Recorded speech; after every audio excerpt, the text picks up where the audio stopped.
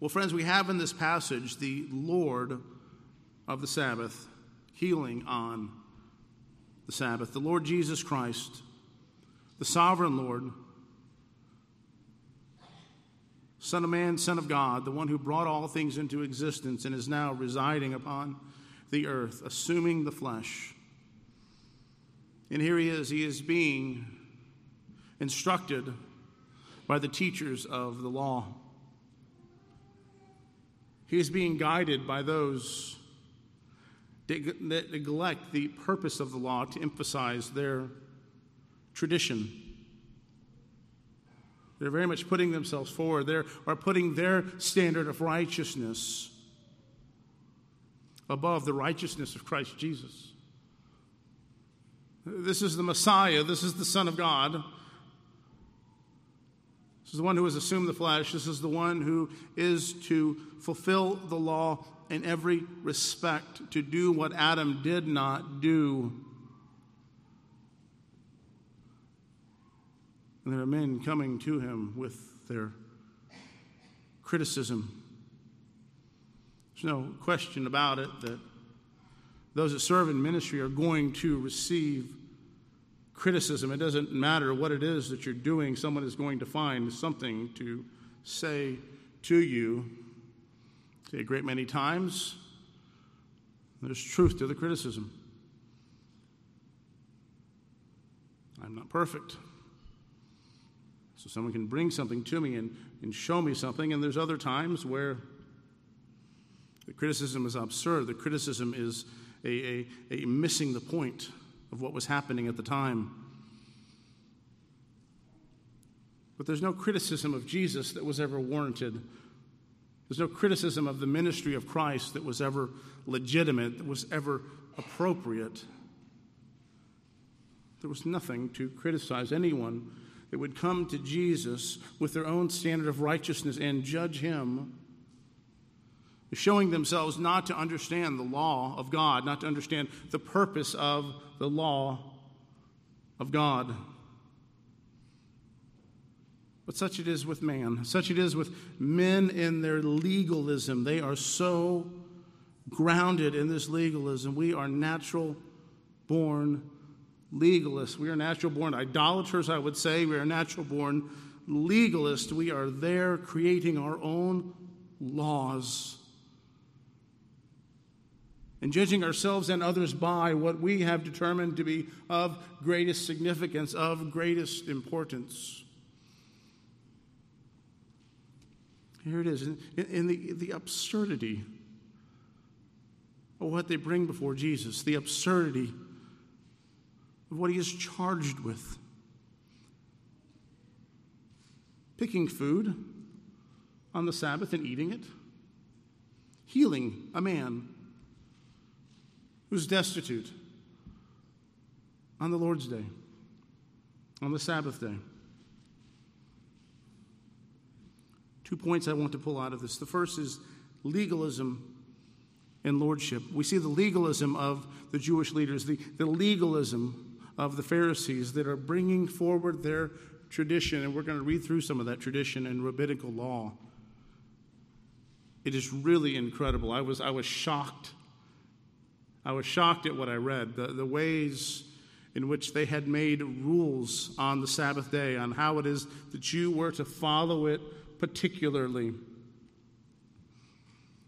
You see their legalism and you see the lordship of Jesus, the lordship of Christ Jesus over the Sabbath. He declares the Son of Man is Lord of the Sabbath, not these Jewish leaders, not the tradition of the rabbis.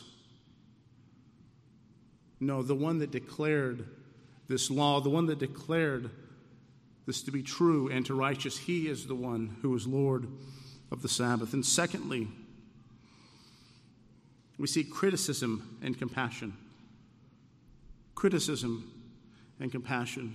The criticism of the Pharisees that they bring forward in their self-righteous judgment, bringing forward their tradition to judge the Son of God, to judge the Lord Jesus Christ, to deem what he does, which is compassionate, which is kind, which is loving, which is merciful, and to determine that that is sinful and wrong. Determining that by their own standards, calling that which is good evil, calling that which is evil good. Such it is even with the most religious of men.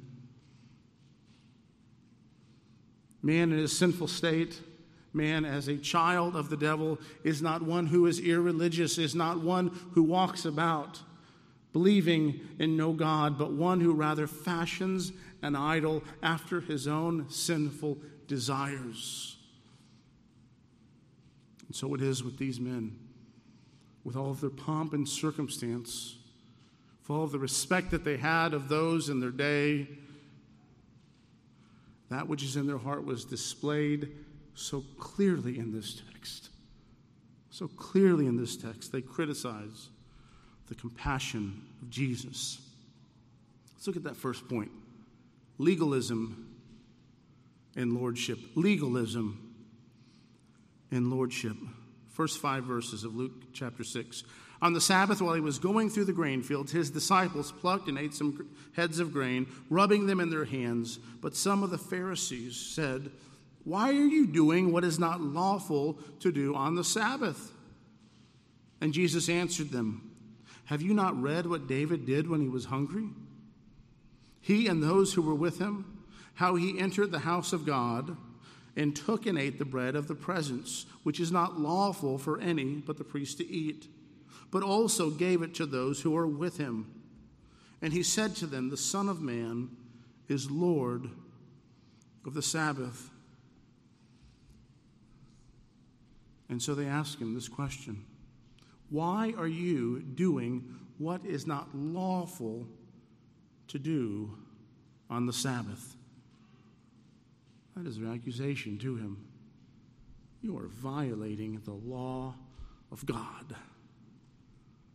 So Jesus and his disciples are traveling in their ministry. They're going about from place to place, likely going from one synagogue to another or traveling to a synagogue for the purpose of teaching within that synagogue. That's what he generally did on the Sabbath day. He would go into a synagogue and he would teach, and the synagogue, he would be invited to go and teach. And here they are traveling at this time. I would go so far as to say they were perhaps traveling from one to another, and they were eating as they were traveling through these grain fields. There was lots of farmland. This was a very agrarian culture. Much land was given to the production of food. And you might think they're breaking the law here. They're stealing other people's food. You're going and eating someone's food. You don't own that food. But this is something that was permissible under the Mosaic law. We see this in Deuteronomy 23 and Deuteronomy 23 and verses 24 and 25. It says, "If you go into your neighbor's vineyard, you may eat your fill of grapes, as many as you wish, but do not put any in your bag. If you go into your neighbor's standing grain, you may pluck the ears with your hand. But you shall not put a sickle to your neighbor's standing grain." So this was allowed. This was not a violation of the 8th commandment. And the Pharisees aren't charging him with a violation of the 8th commandment. They are charging him with a violation of the 4th commandment. Now, where do they get this idea from?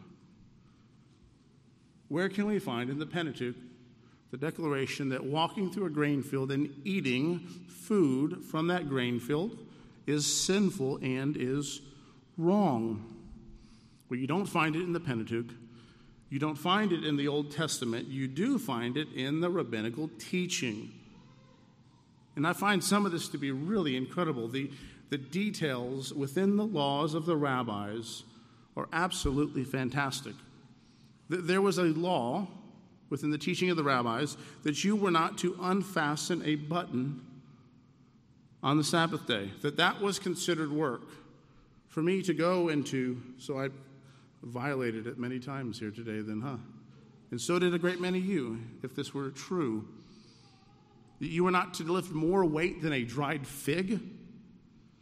You weren't even to make yogurt or kefir on the Sabbath, so even leaving milk out and allowing it to curdle and allowing it to become, some other form of milk, whether it be yogurt or kefir or sour cream or something like that, that is sinful. Why, you say? Because the milk is working. See, you're making the milk work for you there. Some had such rules: you're not to clean and dress a wound on the Sabbath. That was actually written. Someone wrote that. Someone taught that it was sinful if you have a wound of some kind to clean it and to dress it or to deal with it in any medicinal way or to do that for someone else. Most likely what they're charging Jesus with as we get further down in this passage. I want to read to you from the Talmud. And this is a collection of rabbinical teaching, and it's a collection over the centuries. This is what it says. The principal acts of labor prohibited on the Sabbath are sowing, plowing, reaping, binding into sheaves, threshing, winnowing, fruit cleaning, grinding, sifting, kneading, baking, wool shearing, bleaching, combing, dyeing, spinning, warping, making 2 spindle trees, weaving 2 threads, separating 2 threads in the warp, tying a knot, untying a knot, sewing on with 2 stitches. You could do 1, 2. Now you're breaking the law. Tearing in order to sew together with 2 stitches, hunting a deer, slaughtering the same, skinning them, salting them, preparing the hide, scraping the hair off, cutting it, writing 2 single letters or characters. Again, you could write 1. You could write a really large letter, but if you write 2 small ones, that's a violation of the law. Erasing in order to write 2 letters. So again, you could erase and just write 1, but you can't write 2. Kindling, extinguishing a fire, hammering, transferring from one place into another. These are the principal acts of labor. These are the ones that are forbidden. These are some really incredible rules. These are a standard of righteousness that men keep up and deem themselves to be righteous by them, believe that they're gaining merit before God by keeping these rules that they've made. And I want you to think about how absurd a great many of these are. It is a sin to make a fire. There's a great many places in the world where it could be very harmful to yourself or your family if you did not make a fire, or if the fire went out for some reason. And now you're violating the moral law of God because you went and made warmth for your family.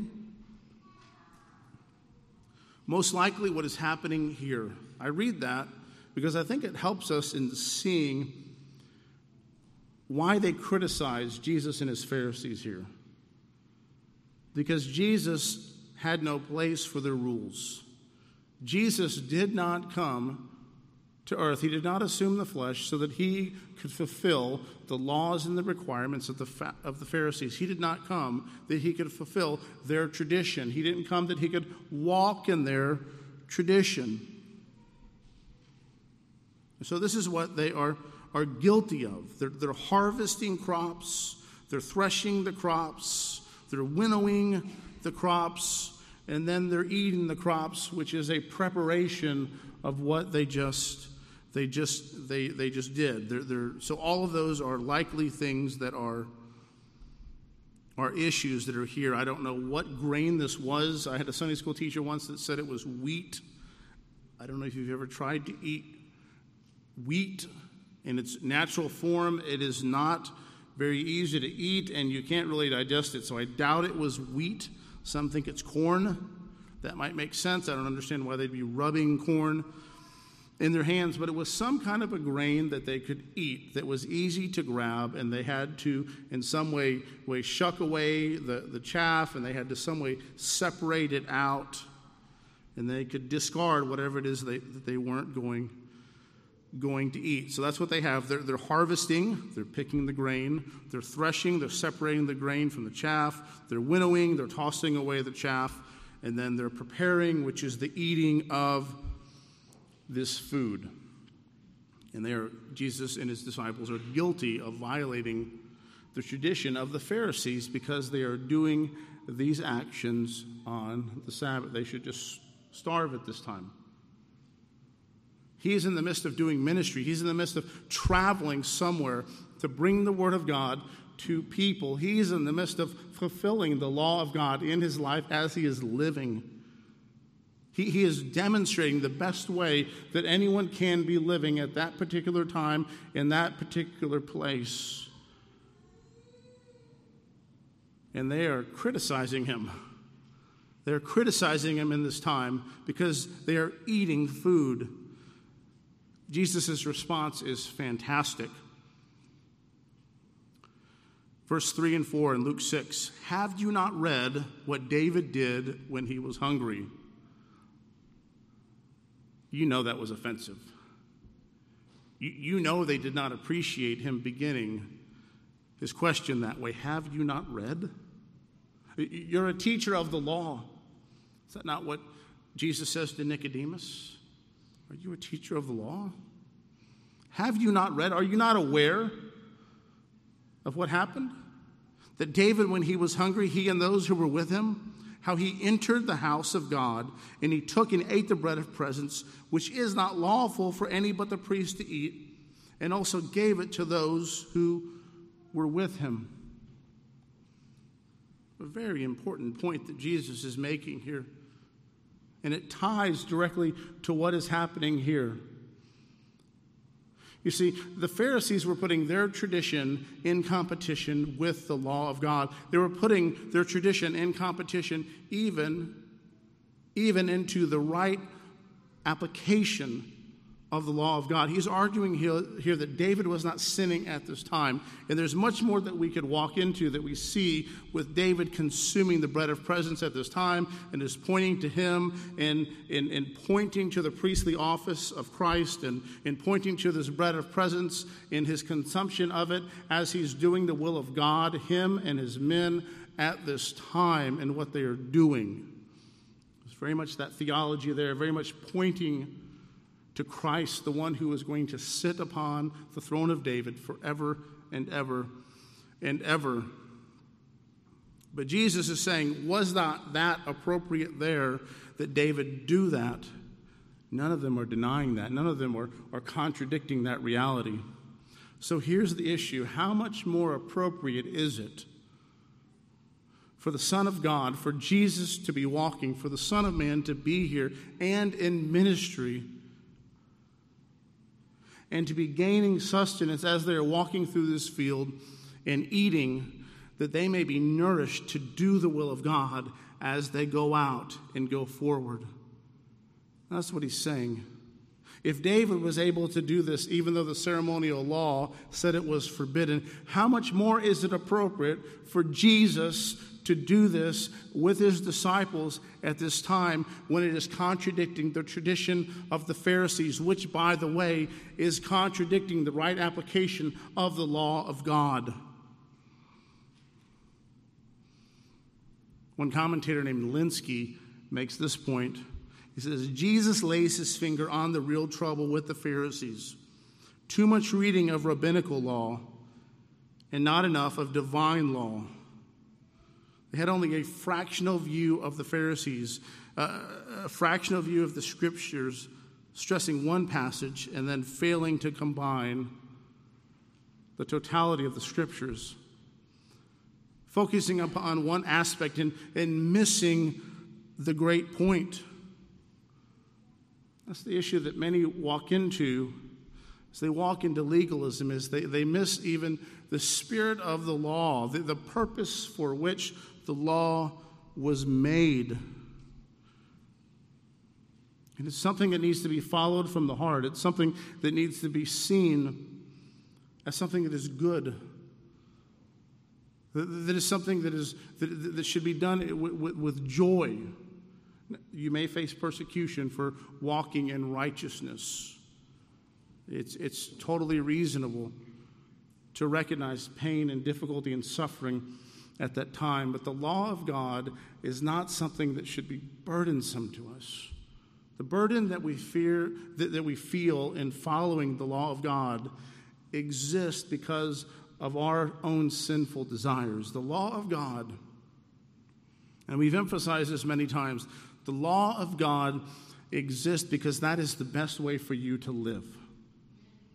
God has given his law to you, not so that you can be weirdos in your culture, not so that you can just be strange people, not so that you can stick out. He has given you his law, not so that your life can be difficult, not so that your life can be boring. Please don't have this view in regard to the law of God.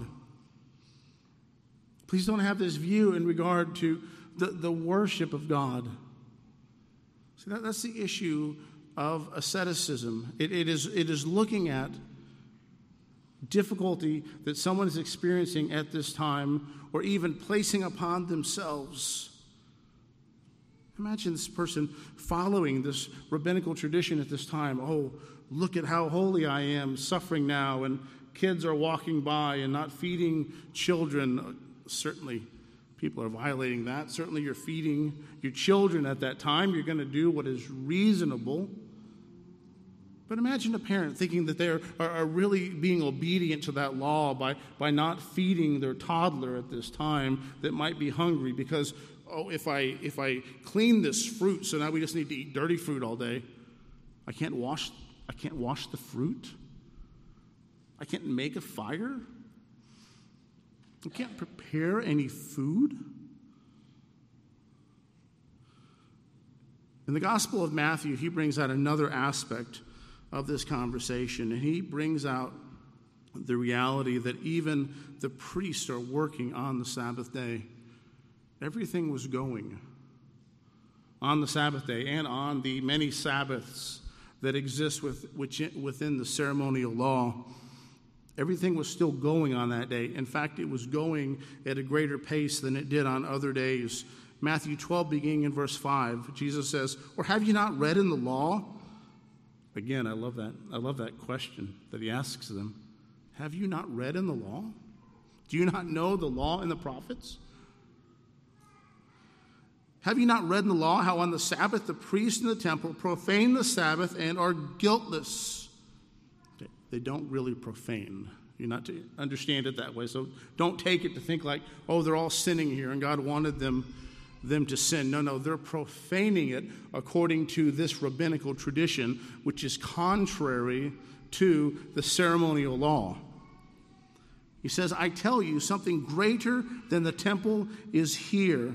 And if you had known what this means, I desire mercy and not sacrifice, you would not have condemned the guiltless, for the Son of Man is Lord of the Sabbath. And that is a fantastic statement. That is a fantastic statement that we find in this passage. Here in Luke 6, the Son of Man is Lord of the Sabbath. Son of Man is the most common title that Jesus ever attributed to himself. And here he is arguing that he is the one who is Lord over interpreting the fourth commandment. He is the one who is the authority of the law of God and not the tradition of the Pharisees, not all of these rules that they create. This religion of negatives. I don't do this, I don't do this, I don't do this, I don't do this. It's a religion that many times, many in the South in years past, like that was their religion. You could sit in an independent fundamentalist Baptist church and somehow any passage that the pastor was preaching on that day would somehow go down to not dancing, not smoking, not drinking, and not cursing. There's many things you could say about any of those topics. But our religion is not about what we don't do. There's a great many things you don't do as a Christian that you're commanded not to do. There's a great many things that all people everywhere are commanded not to do. But there's a positive side to each of these commands, and we've walked through that previously. We've seen that reality in the law, that even you have the eighth commandment that says do not steal, and it's not about I don't ever take anything that belongs to anyone else. That's absolutely part of it. But there's another side to it. There's a positive side to it, because it's not just about what I don't do. It's about what I do. It's about the actions that I carry forward.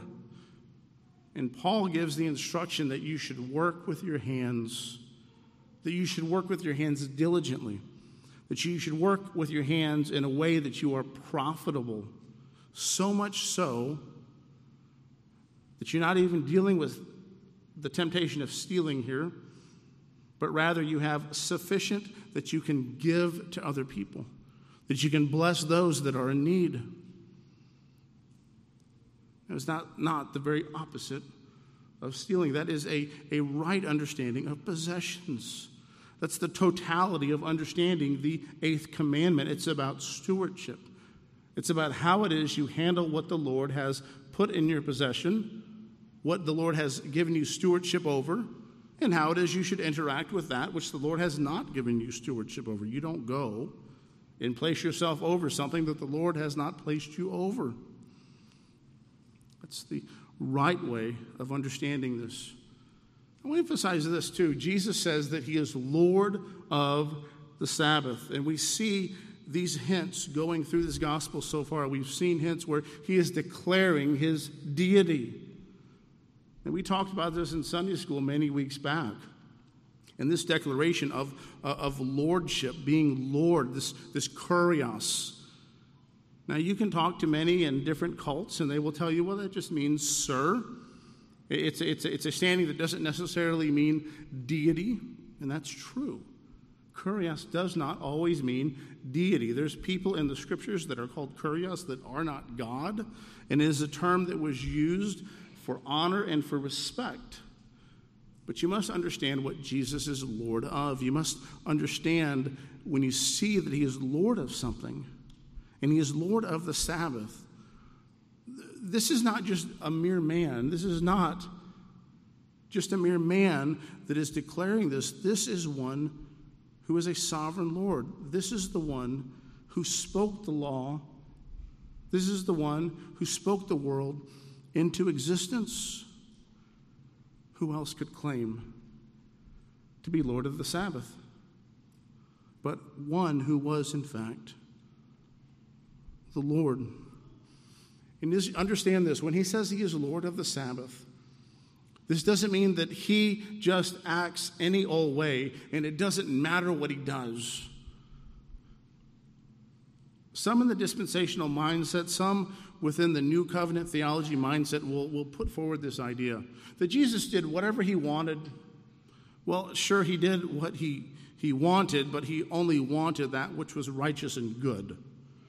So when we say, but when it said he did whatever he wanted, many times someone goes on to say, like, he was above this, he was beyond this. It wasn't relevant whether or not he kept the rules of Sabbath keeping.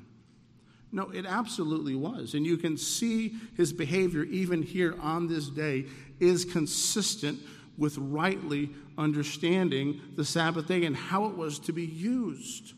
It was not to be used at walking around and nitpicking.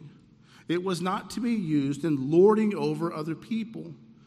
It was to be used in the worship of God to rest from these worldly activities, not necessarily sinful, but these common, regular activities that are the other 6 days of the week, and to have a day of the week, not where you just sit there and do nothing, not where it's like Little House on the Prairie. How many of you read Little House on the Prairie?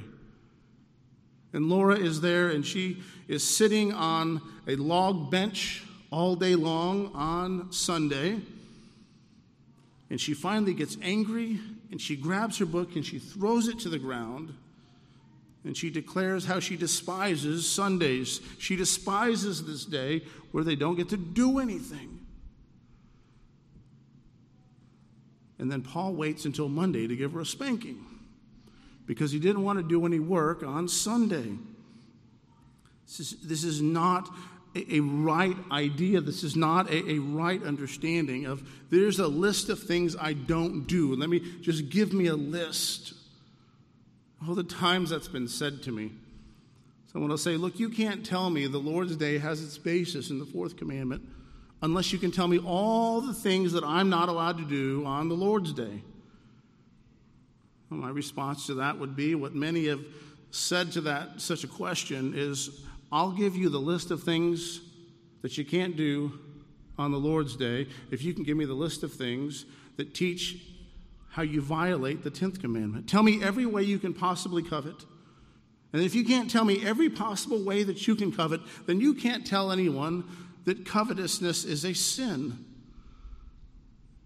This is the wrong mentality. And the Pharisees here have the wrong mentality. It's not that Jesus is Lord of the Sabbath and it doesn't matter what he does. He can do anything that he wants, no matter what, even if it violates the law of God. No, he's not violating the law of God. He's actually living in a way that is consistent with the fourth commandment. He is using the Lord's Day, I keep mixing the days up, but he's using the Sabbath day in this time for the purpose of worship. He is going to synagogues to teach. He is spending the day doing that which is good, which is helpful, which is beneficial. And the key that I want to remind us here, that this is how the Lord used this one day in 7. We have the Lord Jesus Christ, who as a human gathered on that Sabbath day, gathered with others and read the scriptures and prayed and sang praises to the Lord, listened to teaching, was one who was involved in teaching and preaching himself. And if the Lord Jesus Christ would be involved in such a way on earth, how much more should we? How much more significant and important is this for us? And we've talked about the ways that we've already seen that the ceremonies and the going to the synagogue, the life of Jesus was influential and was important to him. We see him even there in the temple a few chapters back teaching the leaders at that time. How much more important is it for us, dear friends, that we are gathered together on the Lord's Day, that we are there amongst the people of God. We're singing praises to our Lord. We're reading the scriptures, that we are praying. We're participating in all aspects of these means of grace that the Lord gives to us. He gives you this day to be boring and difficult? No, he gives this to you because it's good, because it is beneficial. That's the key point, to see the one day in 7 in a delightful way. To see the one day in 7 as that which is good and beneficial and helpful. And to have such partitions in your life. We see this coming from Mount Sinai. No, not just Mount Sinai. We see this coming from the very early pages of Scripture. This is being a creation ordinance. As a Lord who worked 6 days and rested on the seventh. And this is pointing forward even during this time. We're gathering on this first day as those that are a part of the new creation, those that are being made. The Lord is renewing, the Lord is remaking. He's working within his people. And he's using the gathering of the saints on the Lord's Day for that good purpose, pointing forward to that eschatological hope that we have when all of the saints will be gathered. We gathered before the Lord Jesus Christ and we'll be singing praises to him. So we see the legalism and the lordship. We see the legalism of the Pharisees and their self-righteous judgment over the righteous actions of Jesus. But Jesus was the one that was being obedient to the law of God. And it's the Pharisees that were living inconsistently to the law that they were seeking to uphold. Secondly, we see criticism and compassion. Criticism and compassion, the criticism of the Pharisees, the criticism of the Jewish leaders, and the compassion of Jesus. Starting in verse 6, it says, "On another Sabbath he entered a synagogue and was teaching. And a man was there whose right hand was withered. And the scribes and the Pharisees watched him to see whether he would heal on the Sabbath, so that they might find a reason to accuse him. But he knew their thoughts.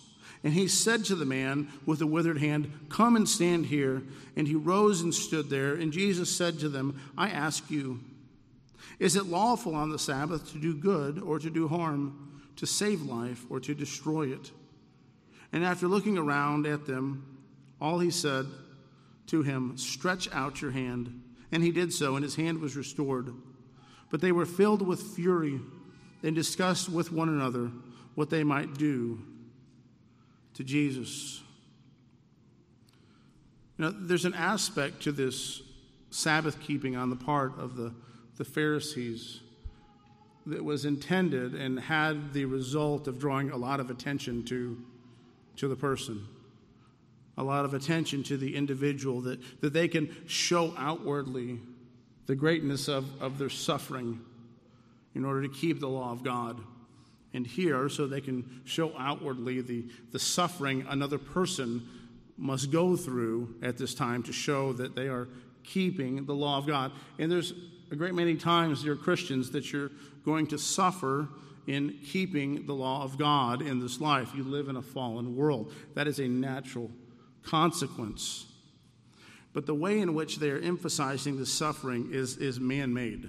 It is self-administered. And it is that which is to be very showy, to emphasize upon themselves, to show themselves to other people, to show, look at how holy I am because of all that I am going through. And Jesus says of such people, you have received your reward in full.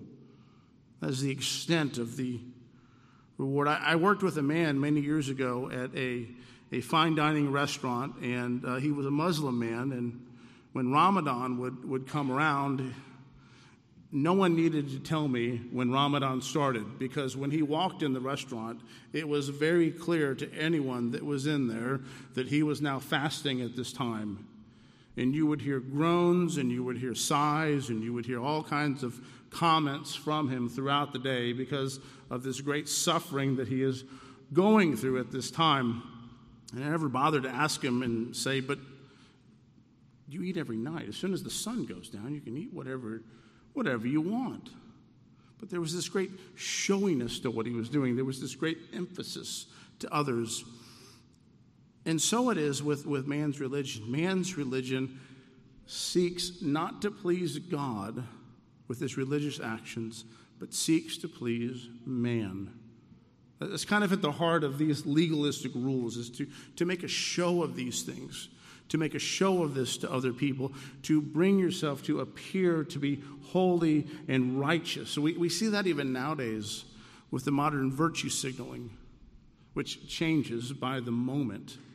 What you virtue signaled 5 years ago is not the same as it is today, and it'll not be the same as what it is even 5 years from now, and that's even stretching it because things change very rapidly in just 5 years.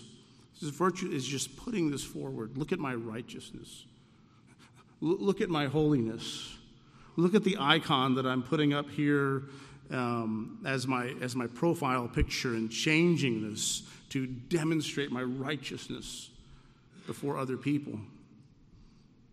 So it is with the religion of man. So it is with man's legalism. And the scribes and the Pharisees watched him whether he would heal on the Sabbath, so that they might find a reason to accuse him. I want you to think about something. I know what they're doing here isn't in their list of rabbinical rules, but how are they not distracted during the time of worship when their mind is just upon whether or not he's going to heal this man?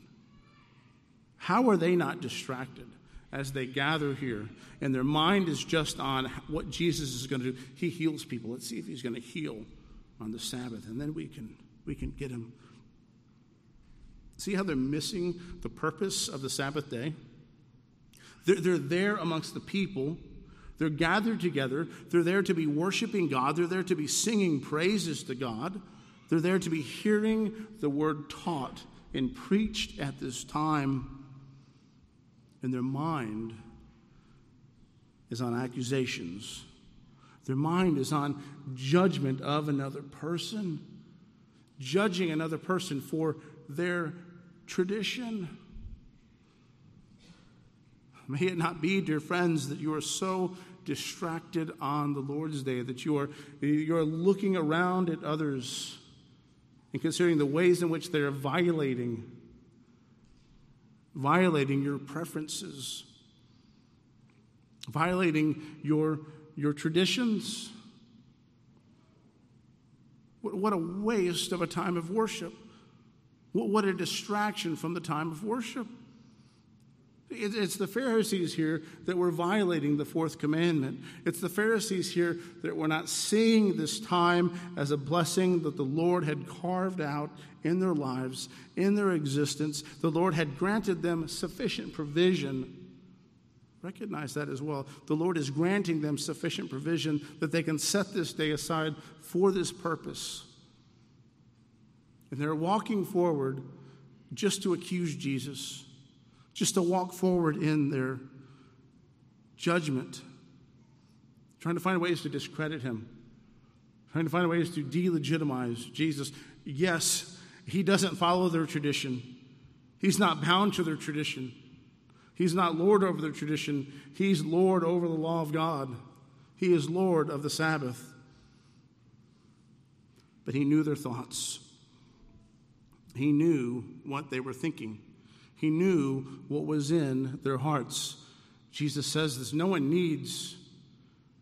doesn't need anyone to tell him what is in the heart of man. Jesus knows what is in the heart of man. And he knew what was in their heart. He knew what was in their thoughts. And he asks them this question. He says, is it lawful on the Sabbath to do good or to do harm, to save a life or to destroy it? Is it okay on the Sabbath day to do good? Is it okay to do evil? Is it okay to bless people? Is it okay to harm people?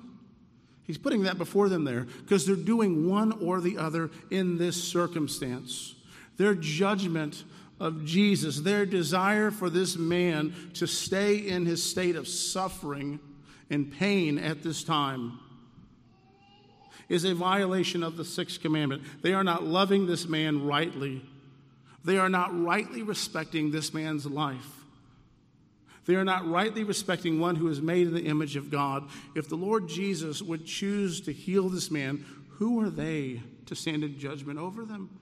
Who are they to judge the Lord Jesus Christ in his compassion that he shows to another? They're violating the sixth commandment. That's his argument to them here. They're not loving this man. They're either doing one or the other. You can't sit in the middle on the law of God. You're either walking in righteousness or you're walking in sin. You can't just walk the line. It's not a balance beam where I'll just kind of be right in the middle. No, you're going to be going one direction or the other. There's a great many things in life that fall into that pattern. Their passive indifference was destructive to this man's life. It was not loving to this man. That is not how they would have wanted someone to treat them. They're violating that law which is in the Old Testament. The golden rule, which we think of in the New Testament, was taken from the Old Testament. So there's a man whose hand was withered. Luke gives the specificity of this. Luke sees these things that others don't notice in the same way. Luke sees the specificity. Luke makes this point. It's his right hand. And the right hand was very important for a man in this day and time. It was very much a right-handed world. And so for a man to not have his right hand, he would not be able to fight in battle. He would not be able to work as most other men could work. Although he could move around, he had a lot of problems in his life. And so granting this man his hand back changed his life completely. It never says it's sinful to heal someone on the Sabbath day. You're not going to find that in the Old Testament. It doesn't say that you can't clean and dress a wound. Of course, that is completely appropriate. There was to be a day of rest here from these worldly activities, a day to gather and to worship the Lord, this day that should be a delight rather than a burden. And I want us to see this reality that there's a tendency to go into one of two extremes on such a law. There's the tendency to go into one extreme here and to be like the Pharisees and to make this list of rules and to apply it to all people in all situations, in all circumstances, and to make it all about the negative of what you're not doing, and I'm not doing this, and my righteousness is the totality of this negativity that I have of what I'm not doing. But rather your view towards something like the Lord's Day, dear friends, the view that the Jews should have had in the Old Testament and their view toward the Sabbath day should have been that I have been freed from a slavery to sin, and I have a freedom now to worship the Lord. That I've been made free to do this, for that was not the reality prior to your conversion. For the Jews to see that reality as well, that they could see that I've been freed from slavery in Egypt. Our ancestors were free from Egypt. They were sent out of Egypt. What, just to sit around?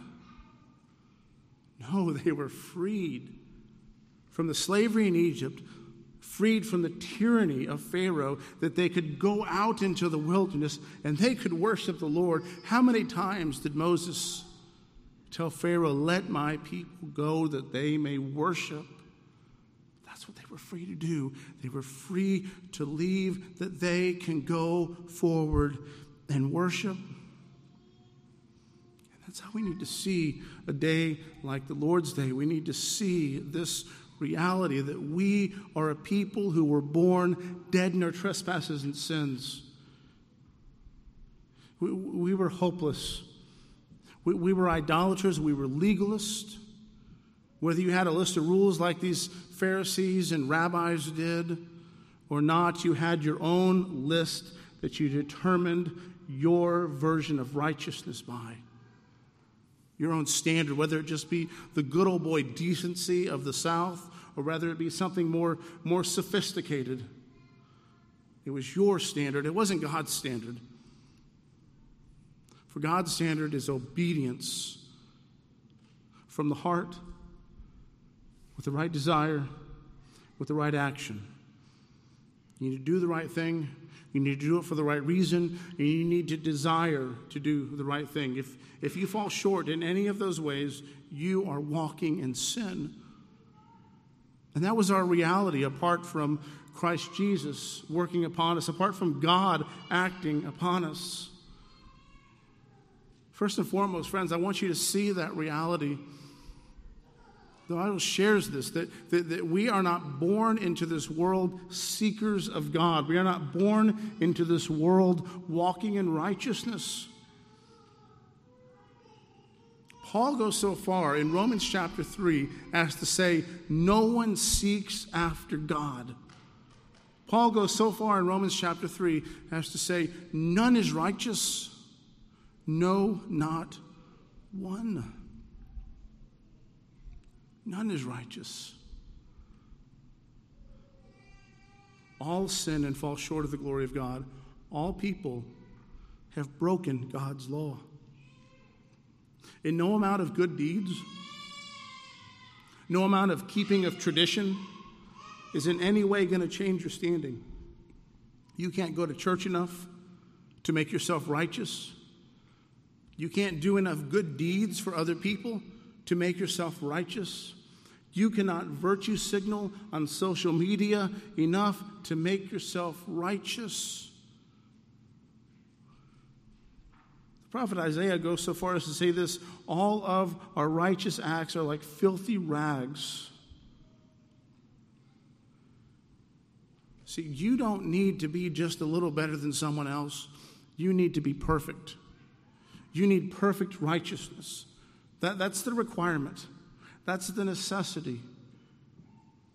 And that's what you don't have apart from Christ Jesus. Because Jesus, the one that we speak of here, the one that came and assumed the flesh, the one who is fully God and fully man, he fulfilled the law in every respect. He never broke it in any way. The Pharisees charge him of breaking it, but he does not. He does not break the law in any respect. And Jesus, being the one who was perfect and fulfilled the law in every respect, walked forward in obedience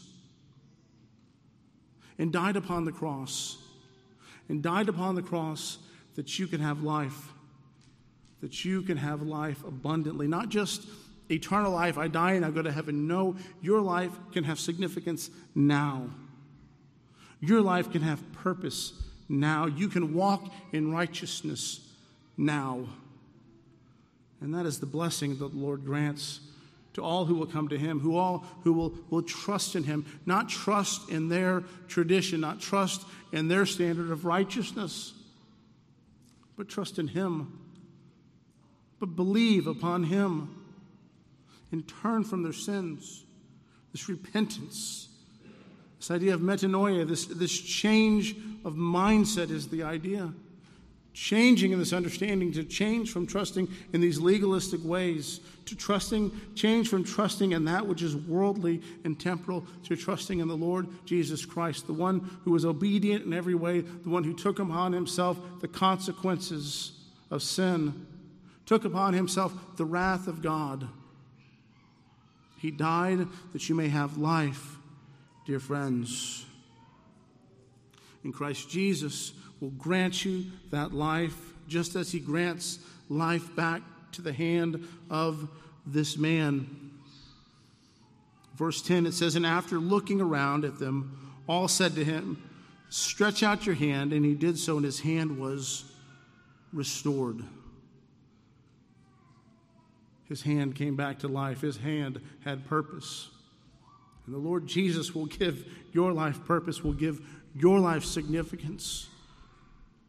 You can be free indeed in Christ Jesus, and free not to walk in your legalistic tradition, free not to walk in the tradition of this world, that though it looks lawless, they have their own standard of righteousness that they put before others, not trusting in that standard, but trusting in Christ. Only in Christ can you have true life. Only in Christ can you have true freedom. And only in Christ can you have the opportunity to truly worship. For that is the freedom that we're given. We're given freedom in Christ Jesus. We're given freedom in Christ Jesus. Not to continue to walk in the sinful life, not to continue to walk in the way of the world, not to continue to walk in our own ways, but to walk in righteousness. And that is what he will do for you. If you will but trust in him, if you will but believe upon him, trust in the lordship of Christ Jesus. For he is compassionate and he is loving. Loving to all who will come to him. All who come to him, he will in no way cast out.